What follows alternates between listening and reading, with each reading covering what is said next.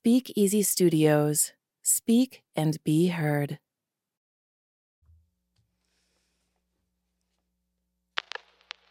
What effect does stress have on your life? How does it affect your relationships? What about your business? My name is Lynn of It's Why, and my clients call me the identity coach because they discover how to take back control of who they want to be and how they react to stress.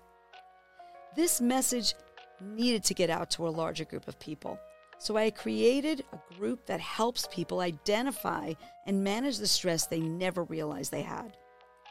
We're going to explore questions that challenge you to find your inner power that got buried so deep within because of that stress, and take back control of the situations that caused that stress in your daily life.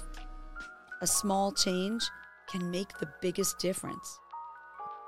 You make the difference. Welcome back to this week's edition of MeMonday. If you're returning, I'm so glad you're here. And if you're new to this podcast, I hope you'll be starting a new tradition going through this holiday season. So today we're going to talk about something a lot of us probably don't even think of too often, and that's how our body may speak when we're not really paying attention to it. So of all the languages in the world, there is one universal language that we don't need to learn in order to understand others, regardless of where you live, and that's body language. Have you ever felt like your expressions or your gestures have been misunderstood? I think it happens to all of us at some point or another. Or maybe we don't even recognize that our bodies are actually doing something at some point that somebody else may perceive in a different way. So think about it. What story might you tell with your body when it speaks its language? We all kind of have a different way of expressing ourselves, right? Think about this. What are those body languages? Eye expressions, facial gestures, neck responses, hand and arm gestures, body gestures, and poses. And let's face it, I'm pretty expressive. I know I've got tons of facial expressions. I know I've got tons of eye gestures. And a lot of times I'll move my hands.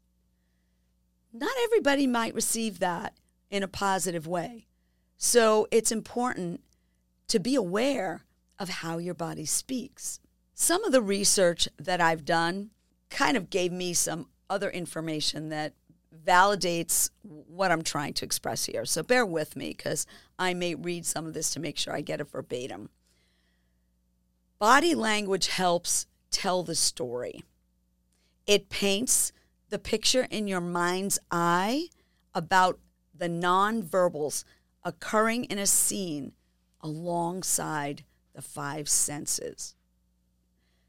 Our five senses: sight, hearing, smell, taste, and I know there's a fifth one, and for some reason I'm kind of like blanking, but I'm sure you have it.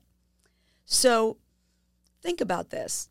When we read somebody's gestures, how might we be certain that we're seeing what they're conveying clearly? How do we know that the person's gestures are actually reflecting what they're thinking? Is it possible that what we see can have an impact on our perceptions of things? If someone is sharing something that sounds nice and positive, but they're telling it to you like this, with furrowed brows and hands crossed across your chest, what message do you really get? What are you feeling in spite of the fact that they're verbally saying something nice and sweet and positive? Might be a little confusing, maybe even conflicting. So if others aren't sure what we're saying, when they read our body language story, by the motions we make, how might that affect them? And could we be sabotaging the message we're trying to convey? So it's definitely something to think about. Another piece of information that I came across in my research, when we develop a greater capacity for monitoring our thoughts, speech, and actions, we can catch ourselves earlier before speaking and acting in a way that causes harm. Would you think that if you visually saw somebody with a furrowed brow and hands tightly across their chest, you might be automatically assuming that someone's not sharing their truth, even if they're saying something nice? Something to think about.